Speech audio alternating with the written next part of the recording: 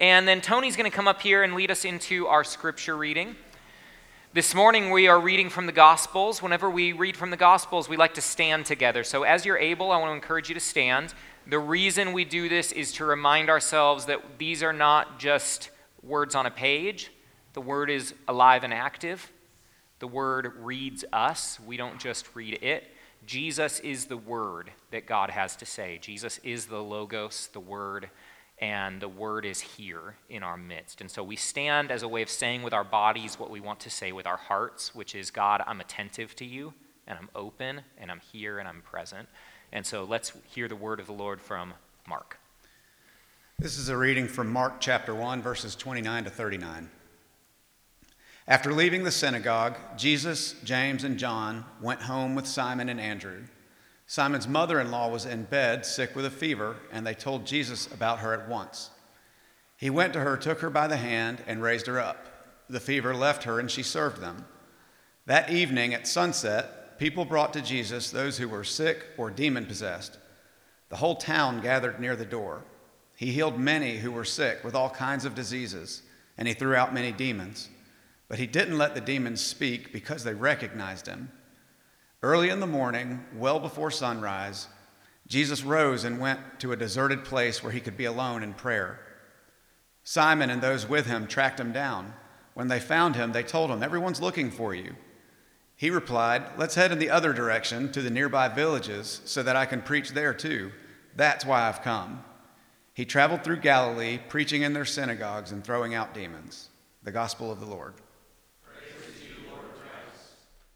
Amen. You may be seated. Thank you, Tony. All right. So this is our final Sunday in the season after the Epiphany together. It's not the final Sunday in the season after the Epiphany. Next week is, but we won't be here. We'll be in house churches. And so the next time we're here, we will have already entered into the season of Lent together. And maybe you're really deeply familiar with the church calendar. Maybe that's new to you. I did not grow up in a tradition that prioritized the church calendar, but it has become a really meaningful way for me to make sense of the Christian life. Through these seasons, we are told the story over and over and over, and through these seasons, we find and make sense of the seasons of our own lives. And so, our seasons of life don't always match up with the seasons of the calendar. Sometimes we are in Advent, but we're in Lent or we're in Easter, and that's fine. The more we do this repetition work together, the more we start to make sense of what is God up to in this season of my life. And so that's why the calendar is important. It helps shape us. And so next time we're here, we will have all moved into the season of Lent. And so what I want to do is today start to sit in the intersection of those two seasons. And we'll do that next week also in house churches. We have in Epiphany this reminder of the shining star that leads the wise men to Christ who comes to us at Christmas. We have in Epiphany the baptismal waters through which Jesus hears the word, "You are my beloved child," and then Jesus welcomes us to realize that is our identity as well. We are beloved children of God. And so there's bright, shining lights, God with us, Emmanuel, you are loved in Epiphany, and then and the Spirit drives Jesus into the wilderness to be tempted in Lent. And there are howling animals and angels, and it's the wilderness is desolate and wild, disorienting. And so how do we hold those two seasons together? How do we hold on to our belovedness in a world of wilderness? How do we walk in Christ's way through a desert that does not appear to have very many wells or very many paths out of it? That's the place we find ourselves.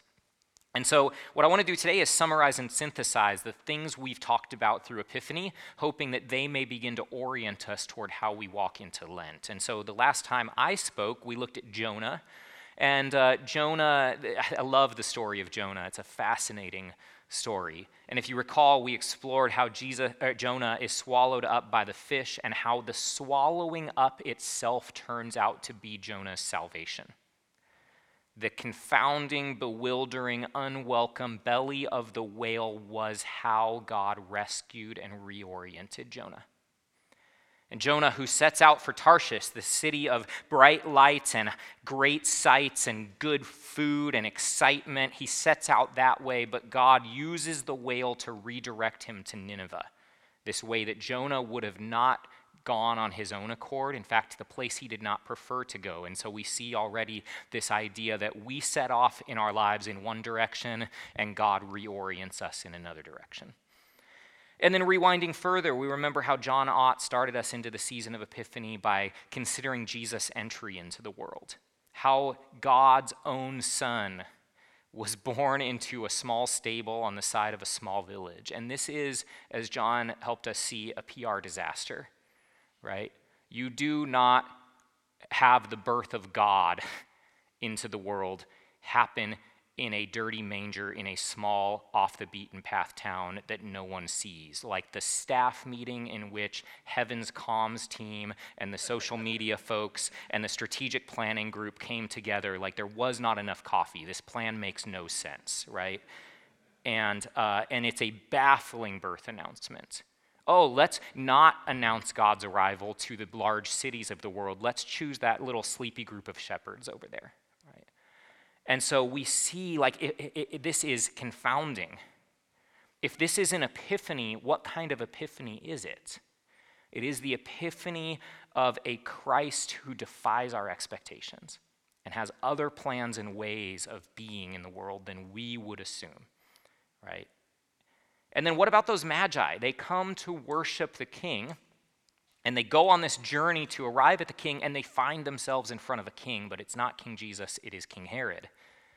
Because that's who you go to bring your gifts to in that time, and that's who you go to worship in that time. He is the king of the world in that moment, right? But the star doesn't stop there. They are surprised to find the star keeps moving from Herod's place. And God, it turns out, has not chosen the halls of power or profit or politics. God has not chosen the halls of power or profit or politics to reveal himself.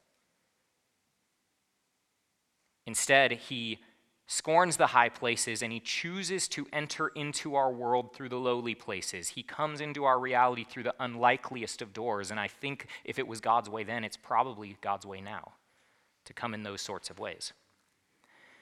Alan Bozak says that like the Magi, our journey also must pass through the halls of Herod first.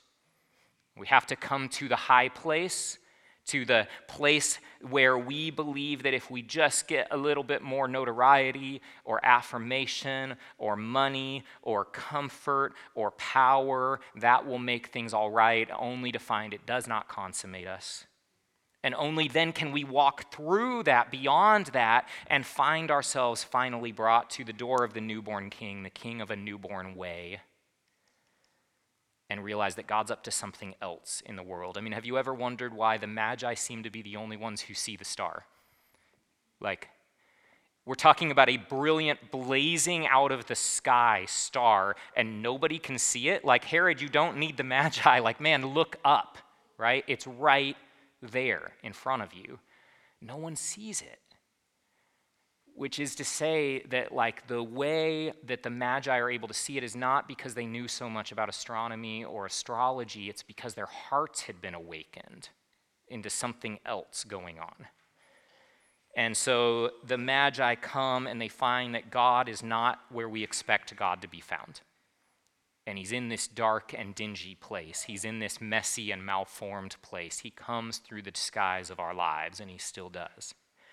And so it shouldn't surprise us that the Epiphany story ends with these words from Matthew chapter 2, and being warned in a dream not to return to Herod, they departed to their own country by another way. That phrase, by another way, is for me the phrase of Epiphany season. It is the reminder as we prepare for Lent and eventually for Holy Week and eventually for death and resurrection that Jesus is right from the start inviting us to a whole different sort of thing here. And once you see God's upside down way of entering the world, you cannot walk back by the way in which you came. And you cannot return to report back to the kings that you used to call kings. They don't hold that allegiance in your life anymore. And you've seen the bright light, the Christ of another way. the Christ of another way. Jesus eclipses Herod's way and functions like this great light in an otherwise dark sky. It's the same sort of thing that happens in next week's text. We won't look at it since we'll be in house church. But next week's the week of the Transfiguration, right? And it's where God uses this another brilliant, bright, blazing light that pierces the disciples who have just walked up a mountain and says to them that you got to walk down the mountain to follow Jesus too. They hear this voice that says, "This is my son, listen to him," which means they're going to have to learn to unlisten to some other things that they were taught to listen to before, right? And this is how we follow Jesus, not just walking up the paths that feel like we're going higher and higher into the world, but walking downward and listening to the Christ of another way.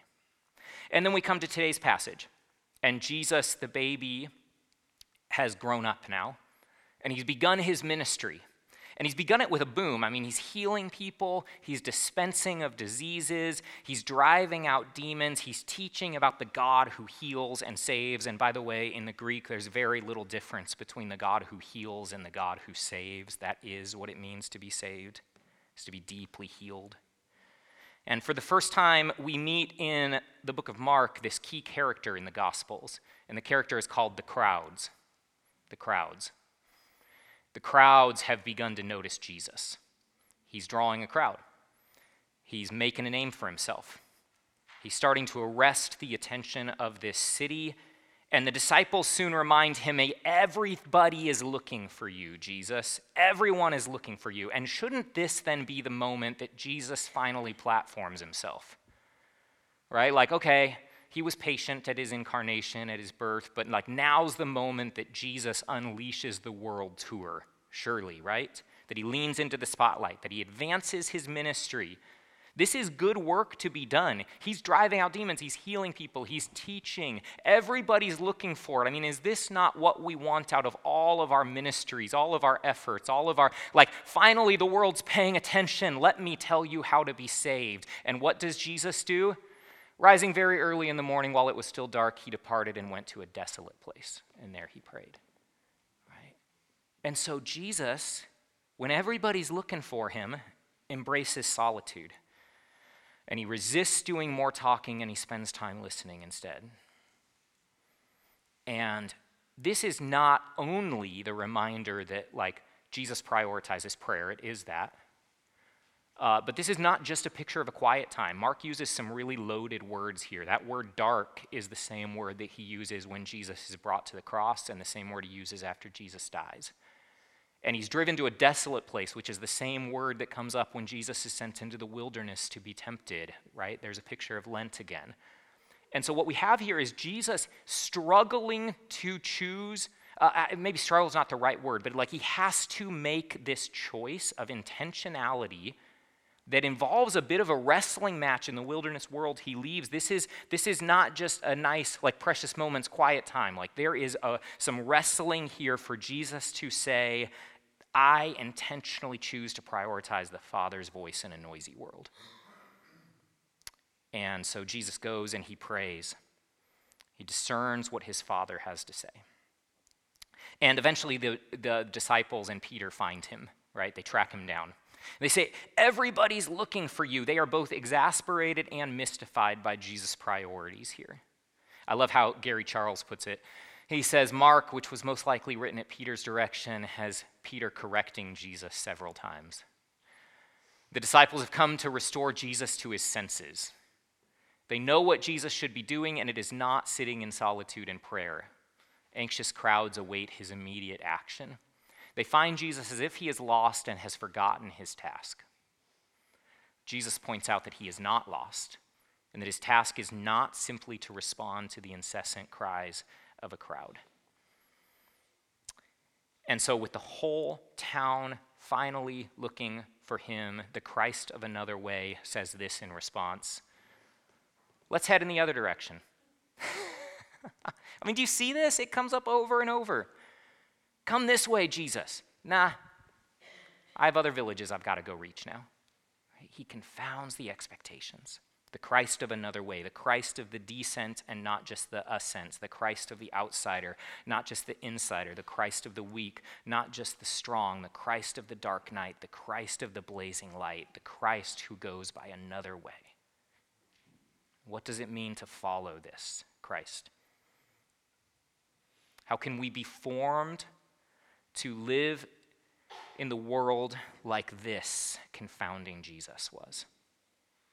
How do we do that when Lent's temptations are all around us? When the Herods of the world are crying out for our allegiance and our attention? How do we do it when there is fluorescent light all around us so that it's hard to see the blazing star in the sky?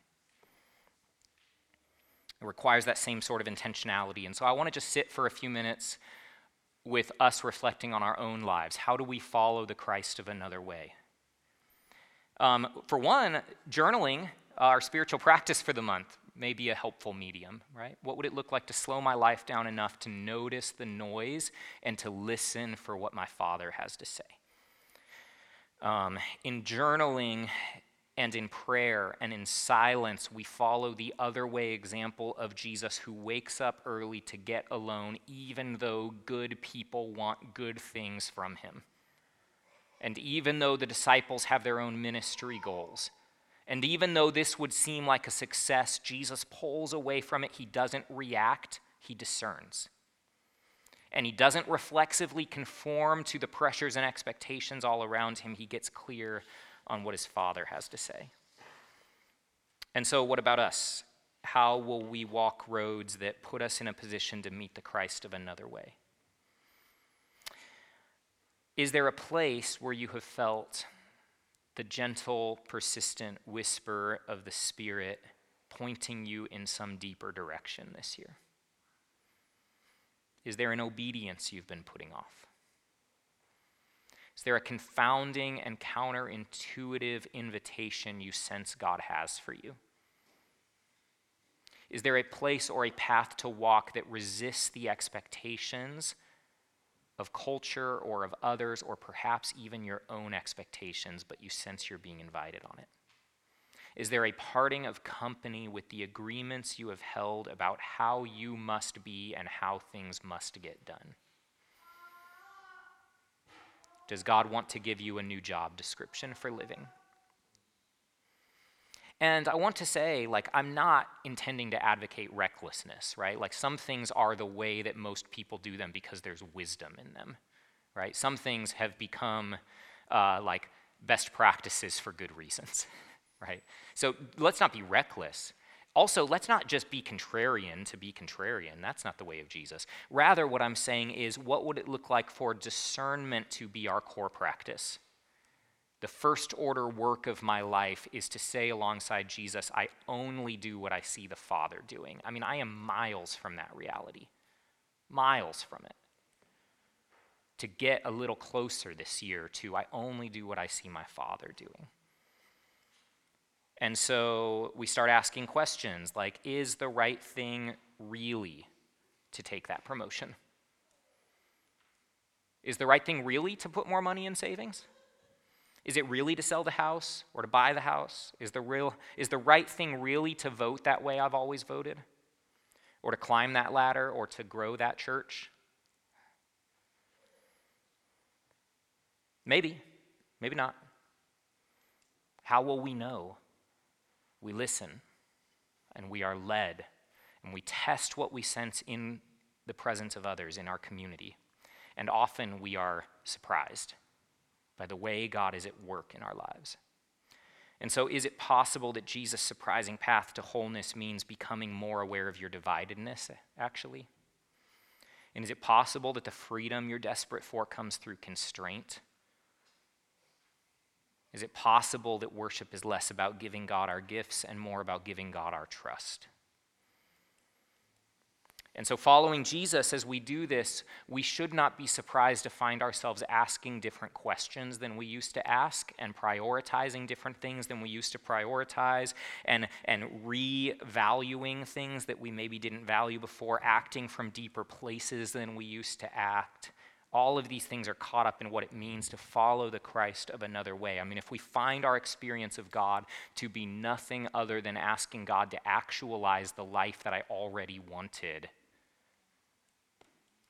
then are we following the Christ of another way? If we find that we have confined Christ to the passenger seat of our lives while we are driving forward toward the means and the destination we already decided we wanted to end up in, that sounds a little bit more like Jonah, right? And don't be surprised if we get eaten up by a whale, that we might be led to where we actually need to go. Perhaps we need to slow down and seek the surprising way of Jesus again. And so, as we close, right out of the gate of a new year, we get the picture of a God who has perplexing priorities and other agendas and a different sense of responsibility than we would have assumed. My plans are not your plans, and my ways are not your ways. And so may we, with the wilderness voices wailing all around us, enter Lent as listeners to the Christ who says, come on, I'm going to show you the way to walk. Let's pray. Lord, I'm reminded of that passage. It says, you'll stand before the crossroads and look and listen for where the ancient path is, and you will hear a voice behind you saying, this is the way, walk in it. We bring to you, God, the stuff of our lives, and we just recognize how we are hardwired toward our personality preferences and the stories we have in our head through the pains of our life and our disappointments and our dreams. We have ways we think we have to go, and I pray that you would both help lead us to that wholeness and also mess up our plans. And help us to see it. Just give us the grace of a sense that though this isn't what we thought, you're up to something. You're actually answering our prayers in a deeper way, possibly. That you are for our good. You're not yanking us around. You are helping us live repentantly, turning from our way to meet you on the good way. Help us with that in Jesus' name. Amen.